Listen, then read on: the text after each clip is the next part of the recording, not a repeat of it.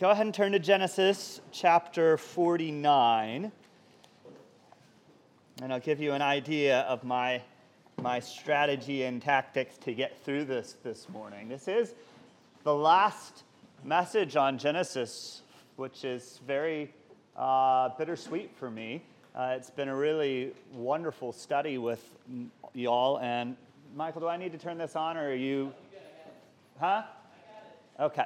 And so as I considered this, how do you wrap up several years, I think, now on Genesis?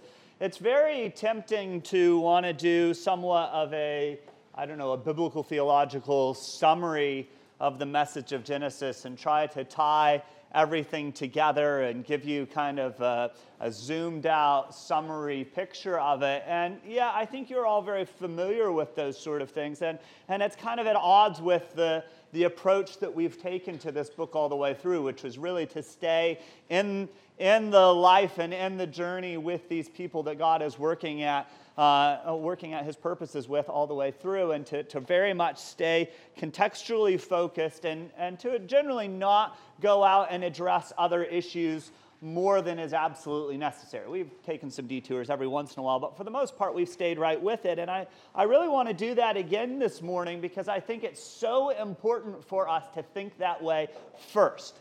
And we'll talk about this a little bit as we move through the morning, but Scripture as a whole is an adequate and an intended source of theology, right? By that I mean systematic theology more, or even biblical theology. It's an intended source of you to look at things as different as a prayer or a psalm, things like a narrative and the principles in the narrative, and mine those things and consider those things wisely to see what, as a whole, the Scriptures say about God, His purposes in the world, our place and nature in the world, and ultimately Christ and the deliverance that's to come and Christ's return. All of those things are intended and inadequate. The Scriptures are adequate for that work, and yet a lot of times we too quickly move to mining passages for those things without first considering what they say in their original context to their original audience.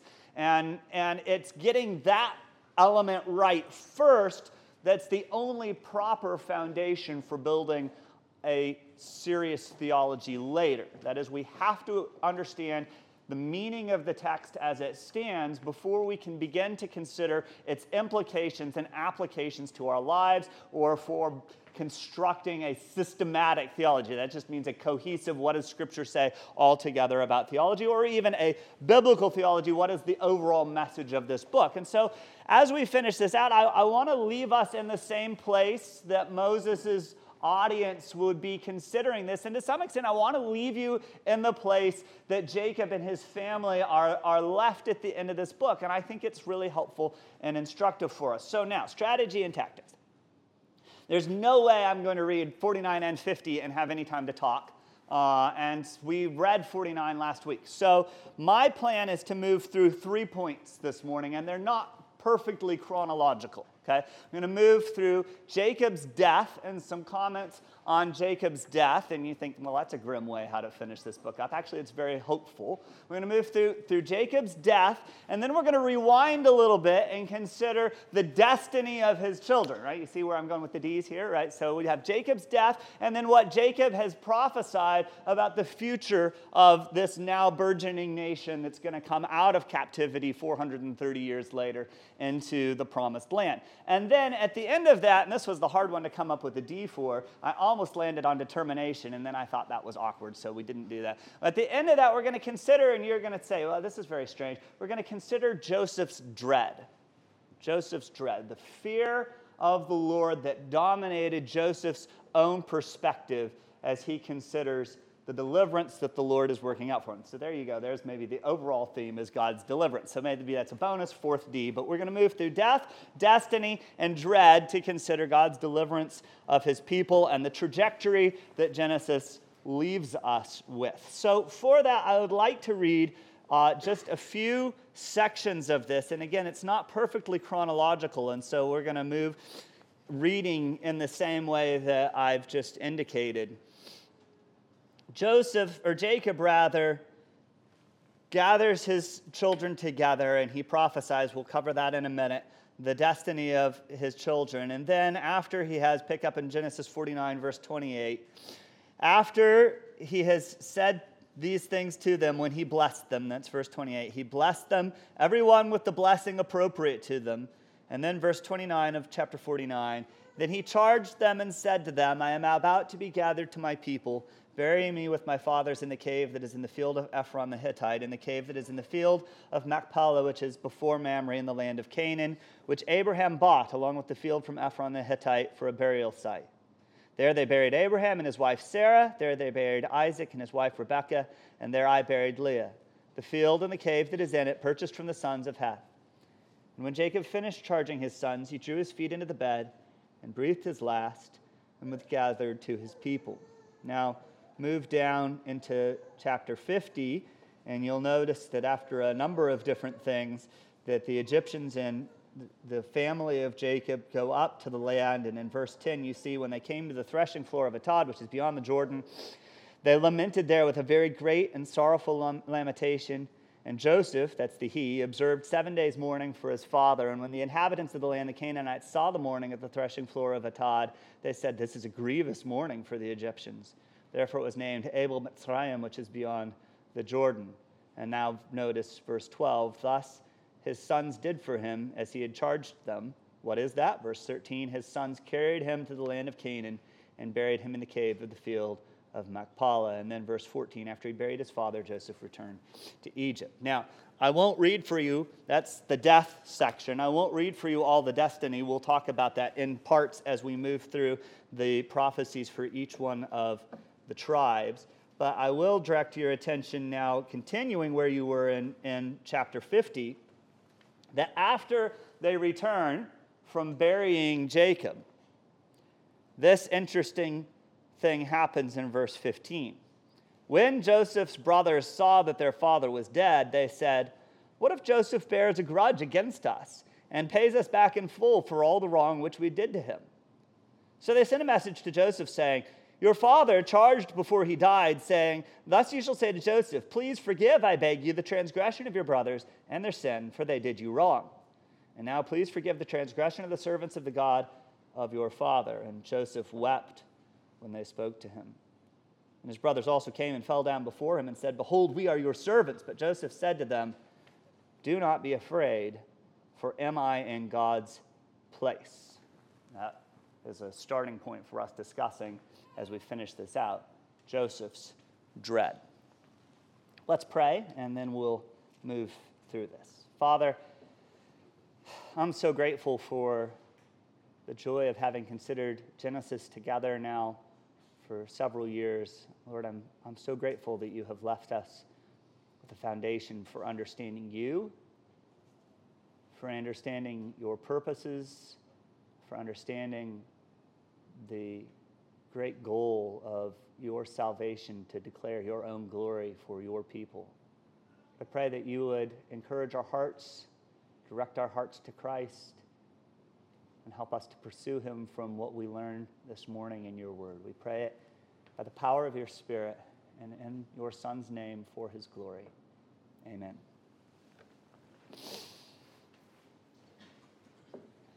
I wanted to begin this morning out of order a little bit with Jacob's death, because I think it's very revealing to us of this trajectory and this very winding road that Jacob has taken through now the last many months that we've considered him together. And we've seen Jacob kind of at every point in his life before the Lord, from when he's just kind of a desperate rogue who doesn't care very much about God's purposes, through his exile and his being brought back to the land by the power of God and the promise of God, through many, many years of depression and desperation over the loss of his favorite son. We've seen his family racked by favoritism.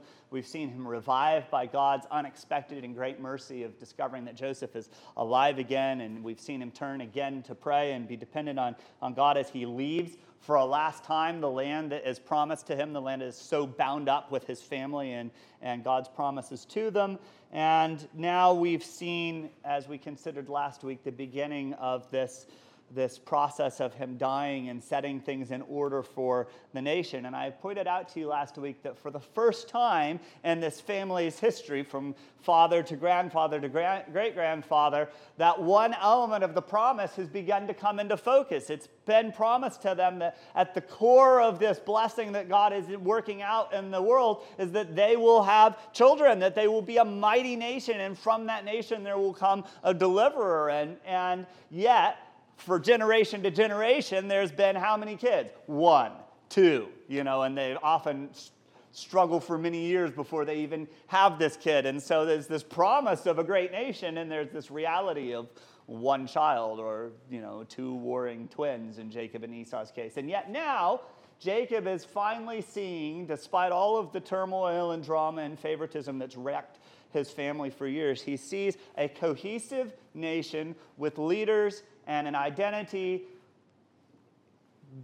growing and flourishing even in exile in Egypt. And he, in faith and trust in the Lord, has prophesied and given them an idea of their direction and charged them with a national identity to cling to God in the midst of their exile that he knows from Abraham's prophecy, or God's revelation to Abraham, rather, that will last for 430 years. And I just think it's such a beautiful thing to see Jacob away from the land, failing in his last years, absolutely confident with his eyes fixed to the future that you'll take me back to the land that I've come from, and I'm confident that God will work out in you, my children, his purposes and his promises, and I want to be buried in peace as almost a down payment in the land that God will surely give to me. And think about this. It's so interesting. We don't often think, and probably wisely, we don't often think about where we'll be buried. I imagine you probably have not had that thought too many times in your life. Gee, I wonder where I'm going to be buried. And yet, in the ancient world, and particularly in Egypt, that's a significant thing to be concerned about. Jen and I were just in Rome a couple weeks ago, and as you walk around outside the city, there's just miles and miles of mausoleums, right? Because people are very concerned what's gonna last them afterwards. And even if we went to the catacombs, and they'd buried a large number of early Christians in the first century of the church's life in Rome in these catacombs because they didn't have anywhere else to bury them. And when the barbarians show up in the 3rd and 4th century, the barbarians are interested in what when they find graves? What do you think people are interested in? Grave robbing, right? They're like, yay, we can go pillage these graves. And they go down and they discover the Christians were broke. And they're like, well, okay, that was not helpful to us, right? But there's this constant competition between I want to be buried and remembered and set up in a place, and I want to be, I want to have some lasting future, and the reality that, everybody else doesn't really care about what you think, and as soon as the dirt's covered, they're going to be like, oh, I wonder what they buried him with, right? I was so struck by this week. Jacob says, no, I want to be buried in Dad's field, Granddad's field, in the land that I know God will bring us back to. This is his last moment to declare his confidence in God's promises. His whole life has been marked by his own inability to bring about what he wants to connive and plan and do. And the mature, dying Jacob says, the only thing that's been constant in my life is when God says, I will bring you back. I will deliver you. I will bring about my purposes. Man, a dead person can't do anything to bring things about. But he's like, I have this much confidence. Bury me where I know you will follow in 430 years. It's a beautiful thing. It's a beautiful forward-looking trajectory. And just think, we'll talk about this with Joseph too. Just think through those 430 years of pressure, those 430 years of ethnically motivated violence to destroy this people, to assimilate them into the life of Egypt, to do anything to remove this threat. Under the privations of slavery, there's this thought in their background. Yeah, but Granddad's buried in our land. We got bones there. We got a future there. We know God will take us out. It's this last, you want to talk, we talk about Luther saying, here I stand. Jacob's like, there I lie. Come join me. And I think it's a beautiful statement of his confidence in God when he has no ability to bring it about. There's nothing. He finishes this by drawing his feet into the bed to die, and yet he is confident that God will bring about what he has promised for his family. It's a beautiful forward-looking trajectory, and it makes a statement to his children that what he has prophesied to them, he believes. What he knows of God's purposes, he's going to go ahead of.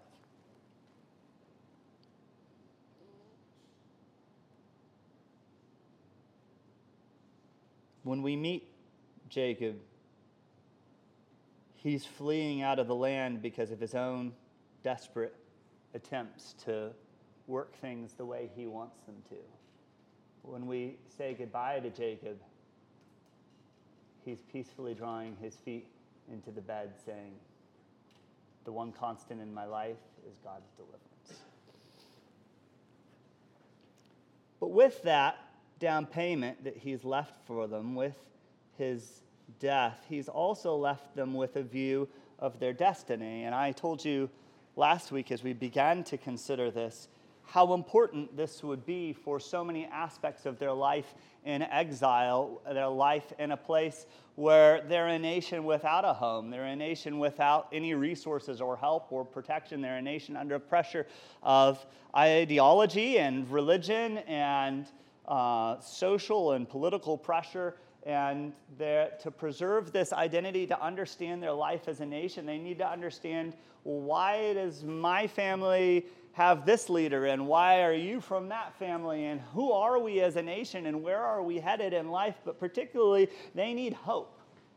They need a biblical hope, a confidence that God will actually bring about what he has promised to do with them. And we can't step through every single one of these details this morning. I'll try to point out a couple interesting things as we go, and we're really going to focus in on Joseph and Judah because Jacob focuses in on Joseph and Judah. But I'd encourage you at some point, if you want to find this as a little study, you can go and take those pages in your Bible that you only look at when I'm boring you to death, the maps in the back of your Bible, and somewhere in those maps in the back of your Bible, you'll see a sketching out of where the tribes end up in the land. And maybe you've looked at that if you're a map nerd, but maybe not. You'll see that there's a little sketching out somewhere in one, and maybe you have to raid your friend's Bible if yours doesn't have it, but it'll have a sketching out of, hey, here's how Joshua apportioned the land out, and here's where the people ended up. If you have that, you won't bother me by looking for it now. And that map corresponds very nearly perfectly to these blessings. In fact, it corresponds so perfectly that you can imagine what critics would say about this. They say what they always say when the Bible gets something right. Oh, this was prophecy after the fact. You see, what happened was, I'll do when Sam's making fun of me being intellectual, right? What happened was, in our sophistication, we know Moses didn't really live, and nobody ever wrote this stuff.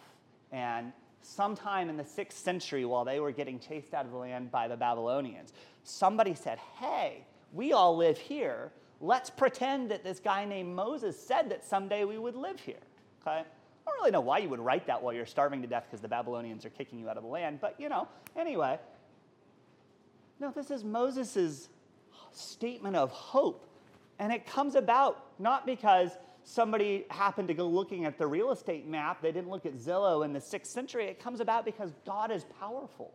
And God is the one who said, this is what I will surely work out for my people. Because this distribution through the land, this forming of a nation, is a central part of his promises to bring about deliverance, not only for this people, but for the whole world. And they sit there in slavery, and they know that for Asher, verse 20 of Genesis 49, I just randomly picked this one, but for Asher, someday his land will be characterized by his food being rich and yielding up the sort of food that kings are going to pay for, right? So, in other words, Chick-fil-A started in Asher's land, and they know someday in the future, people will come here to see whether when we open a new store, you can get free breakfast for a year, right? And imagine the impact of this as you're living in slavery thinking, this isn't my home.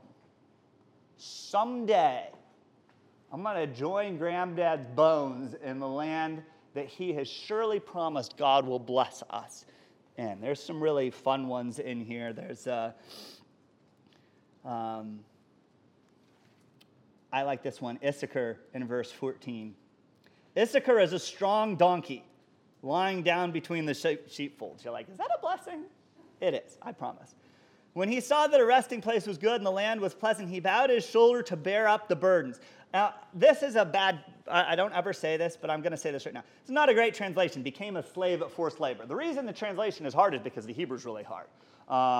And there's, the word isn't used a whole lot. But the characteristic of all this thing as a blessing is that he will be really good at laboring, okay? And go figure, if you look later, it's people from Issachar that do things like help build the temple.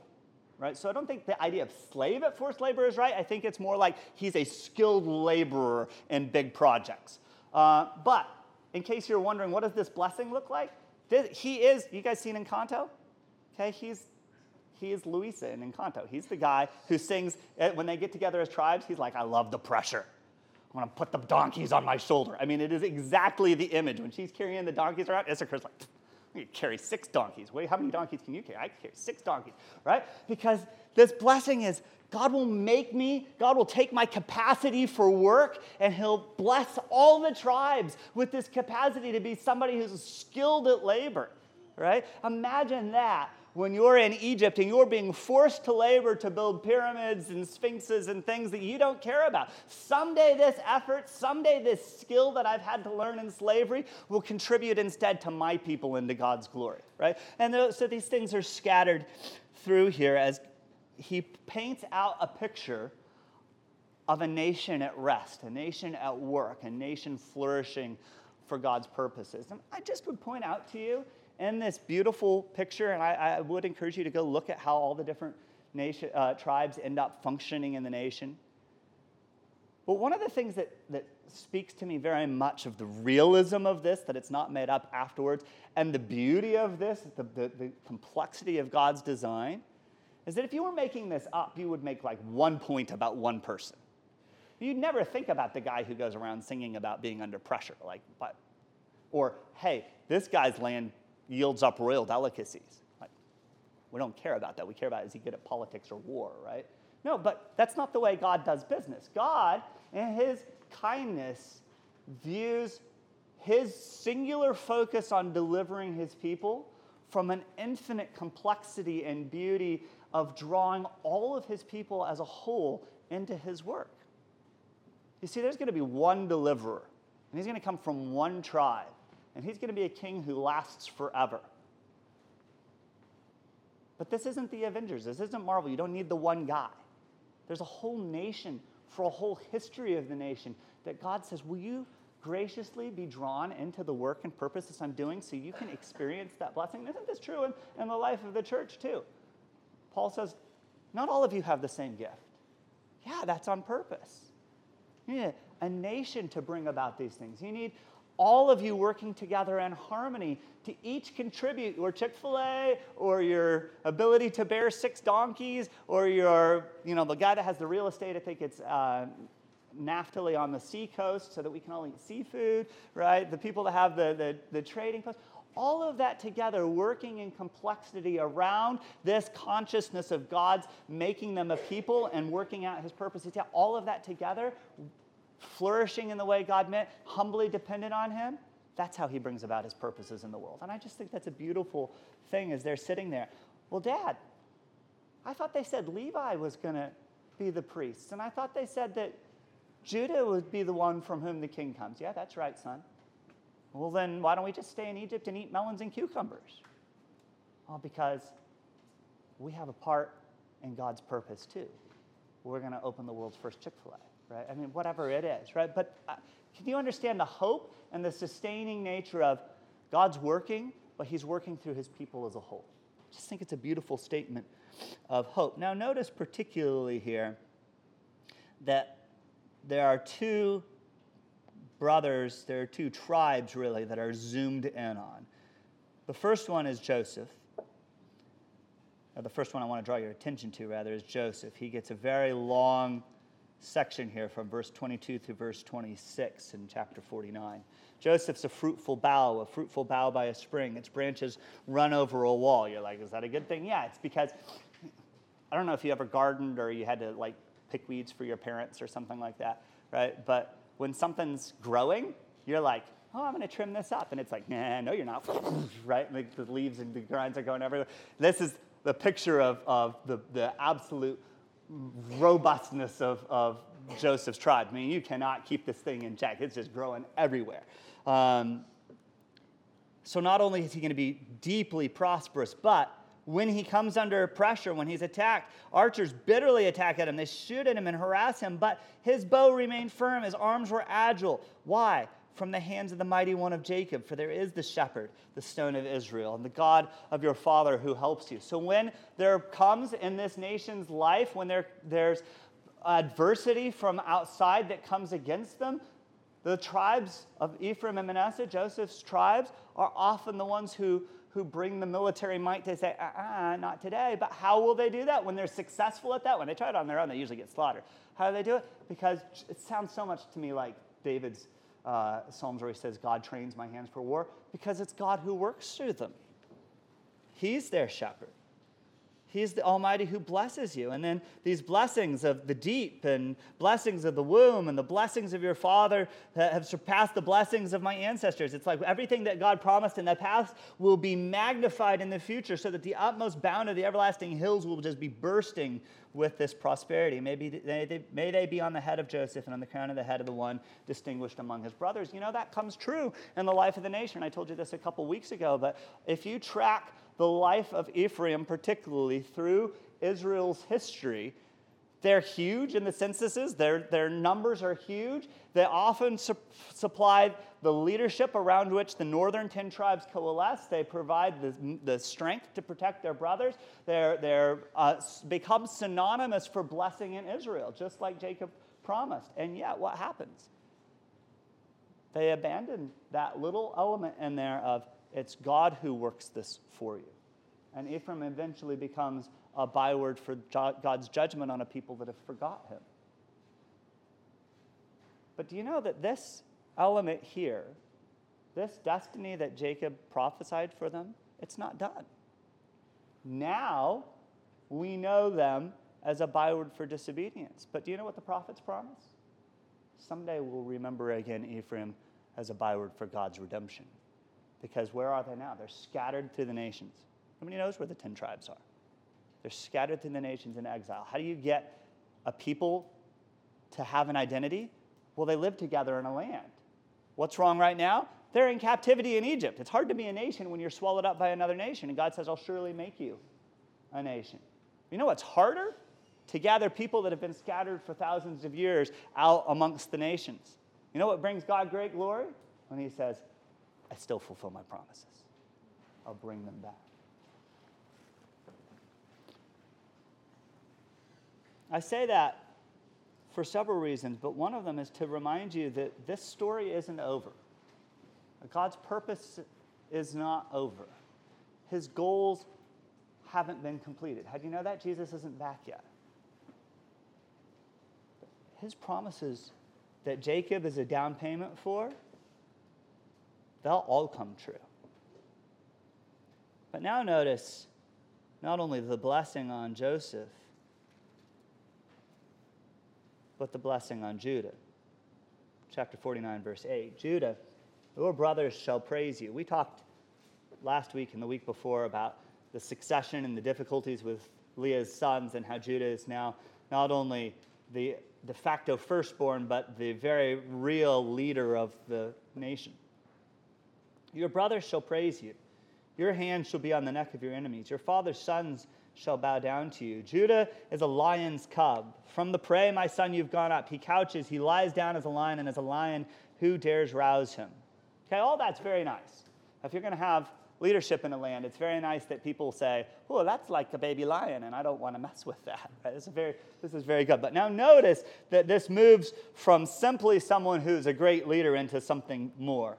Verse 10. The scepter shall not depart from Judah, nor the ruler's staff from between his feet. The rule of the nation isn't going anywhere. And the ruler's staff from between his feet, his posterity and the ongoing nature of kings from him, it's not going to stop. Until when? Until Shiloh comes, and to him shall be the obedience of all the peoples. There's a lot of debate about exactly what this means, and we could puzzle our way through it in many different ways. But I think here Shiloh is a proper name. It's a name, almost a title for someone. It's derived from the word for peace, and it's a name of a ruler who will come. And we'll see this again later as this prophecy that picks up on Genesis 3:15 and on Genesis 12, as there's a promise that first of all there will be a ruler who will crush the serpent's head, and then eventually it will come from Abraham. Now this promise is gaining focus. It's going to come through a king that comes from this specific tribe. And then we'll see in Numbers 24 and some other places as it gains more and more focus that this ruler from Judah, not only will that leadership never depart from him, but it's because it's going to be an eternal king. And we see that if you ever have gone to Chris's his Christmas youth party, where he traces through this promise all the way through biblical history up until the moment that Christ comes. You know that I don't have the 45 minutes necessary to do that right now, but this is a promise that focuses the hope of the nation and the hope of all the nations on one who to whom the obedience of all the peoples will come. And then it describes him as a victorious ruler in ways that are unfamiliar to us, as tying his full to the vine, his donkey's colt to the choice vine. You're like, what's that about? Well, you see, you eat from your nice vines, right? You don't tie your donkey up to it, because what's the donkey going to do, right?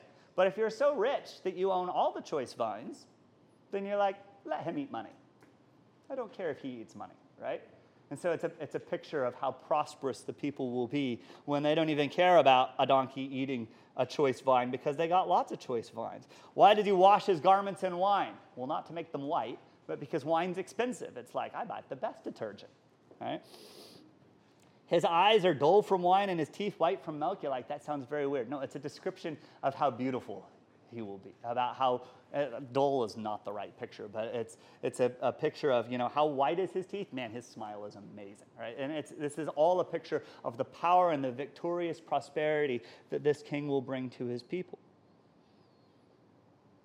Imagine what this is like when you're living as a son of Judah in captivity. Someday, God will bring about a king from this line. Now, very quickly, we have maybe 10 minutes left here.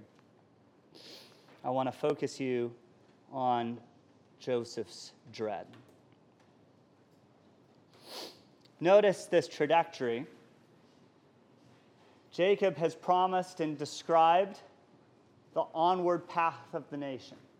And as they move into this dark time, they know not only their hope, but specifics of how God someday will work through them. And they have anchors for their hearts. And then, in Jacob's death, they have a down payment in the land, a certain knowledge of where Granddad is and where we're heading. But they also have some concern, because the brothers themselves, who have just been blessed, know that they have been very bad.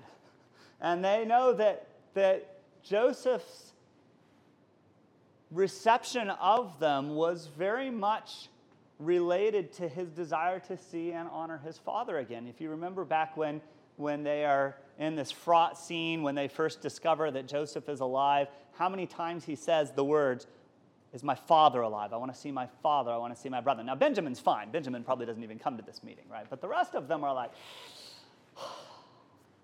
Dad's dead. And we're stuck in a land where our brother is the boss, and there's no longer any reason for him not to want to take his vengeance.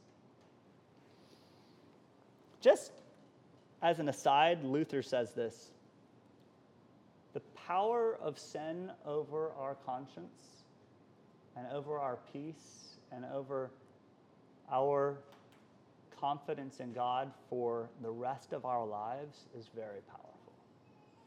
Want a reason to flee from sin amongst many?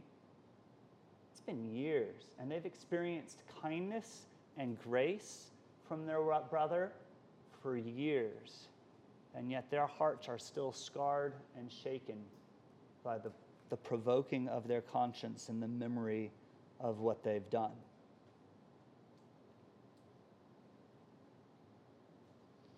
Sadly, it seems that in the face of their fear, they resort once again to the old Jacobite trick of deception, because they fabricate a command from their father, as it seems, to charge Joseph from their now passed on father, forgive your brothers.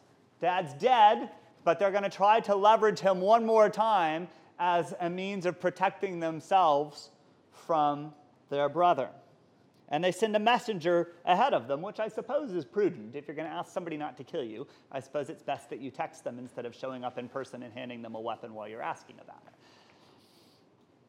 Notice for the 7th time now how Joseph responds to something like this. When the messenger spoke to them, Joseph wept. Verse 17. They follow it up. They do come in person. They've prepared the way. Verse 18. His brothers also came and fell down before him and said, "Behold, we are your servants." Do you think that's conditioned by this memory of his dream? And we remember when he was a kid and he said we were all going to bow down. Maybe now is the time to also do that again, just to remind him, like, hey, we're on board with that. We remember. Be nice. So they bow down and they say, "We are your servants." And I think he's still weeping. And notice what Joseph says to them. Do not be afraid. And literally, am I God? Am I God? Now, if that sounds familiar to you, it's because it's something that has to be in Joseph's own family story. Do you remember what Rachel says when she sees her sister bearing son after son after son after son? She goes to Jacob and she says, what? Give me children or I die. Right? You remember that? Give me sons or I die. What does Jacob say? Am I in the place of God? Now, you think that this is in my power now? I think he was angry when he said that, but it's true. And what does Rachel have to work through in her life? She tries all the things, the tricks and the promises and the bribes, no sons. And eventually she prays and she humbles herself, and God blesses her with who? Joseph. I think that's a founding memory in his mind that sustained him through all this. He says, am I God? And now I want you to notice his dread here, because this is so helpful for us. Genesis 50:20 is one of those verses you probably have underlined in your Bible for good reason. And it's one of those verses that is often approached, and rightly so, as I said at the beginning, as a systematic theology verse establishing God's absolute sovereignty over the lives of his people and the purposes of his plan. And that's true. That's a true implication from this verse. Well, you know that, and I want to draw your attention to it maybe from a different angle. Am I God? You meant this evil against me. Notice the reality of it. You meant evil against me. There's clarity there. There's no misunderstanding. Oh, they accidentally threw me in the pit, but it was because of the way they were raised, and they were off their meds that day. No, you meant evil against me. But God meant it for good in order to bring about the salvation of his people, right? Just skip the verse. Hold on. In order to bring about this present result, to preserve many people alive. So therefore do not be afraid. I will provide for you and your little ones. And so he comforted them and spoke kindly to them. There's a lesson here for all of us. Joseph has spent his life confidently clinging to the sovereignty of God. He's absolutely aware while he's in prison, while he's in captivity, and while he's on the throne of Egypt, or the viceregal throne of Egypt, that God is surely working out his purposes and plans. We've talked about that a lot, and how that would be a comfort to his soul, and how God helped him in that way forget in the right ways the difficulty that he's endured. But he's also a very active person. We've talked about how Joseph is always seizing the responsibilities that God provides him. He's always working hard for God's purposes and plans. He is a person who is not unafraid of the power and authority that he has here. But all of that in his life, his confidence and his hope and his responsibility, is bound up in his dread and his fear of God. There's never a moment in his life that the sovereignty and the goodness of God do not encourage in his heart the fear of God.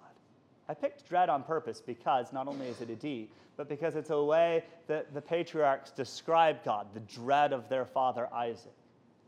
The goodness and the sovereignty of God bring about in his heart the right, delightful, but overwhelming dread of God. Guys, as you grow in the life of the church, and as you grow in your families, whether you're parents or other things, and God gives you responsibilities and authority and the ability to care and work with other people, whatever responsibilities come your way in your life, and whatever leadership you exercise, this is so important to remember. This question, am I God? No. It's never on us to bring about the plans and purposes that God intends. When you're overwhelmed with the responsibilities that are before you, you think, as Joseph did, I will work hard, but it's God who brings about the work. It's God who my confidence is in. When you're parenting children and you just don't know how to help bring their heart where it ought to be, you don't say, oh my goodness, do I tackle this from 5 different angles? No. Am I God? No. I'm going to be confident that God will work it out. Do you know what patience and power that gives you? You see it in this right here. He comforts them and speaks kindly to them. That is spiritual patience at work. When you're wrestling through with somebody in a Galatians 5 sort of way, you point out to them something that maybe you've pointed out to them many times before, that they're weak in and that they need to stop sinning and trust the Lord in, and you're working with them in the life of the church, and you're like, would you just please understand this and work through this? No, you have patience that you pour out all of your life, and you work hard for God's glory, but you don't have to worry about the result of it. It's God who will bring about this work. That's the only way to have spiritual patience with somebody. You can't bring it about, but you can pour your life out because God will bring it about.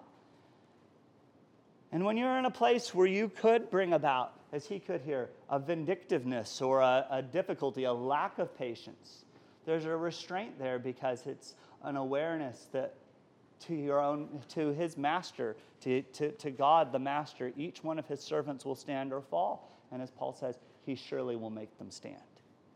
Because we so often look at this from the outside angle of it as a statement about God's sovereignty, which it is. But I want you to see it from the inside angle, that this sovereignty and goodness produces in him a humility and a fear that produces the right patience, the right love, the right words of kindness and encouragement, and the right path forward to build this nation for God's purposes. Joseph is never overwhelmed by what God brings in his life because he's always overwhelmed by God. And it's a beautiful summary statement on Joseph's life. And I love this. Joseph remains faithful. Jacob's the down payment in the other land. Joseph says, when you leave, take me with you.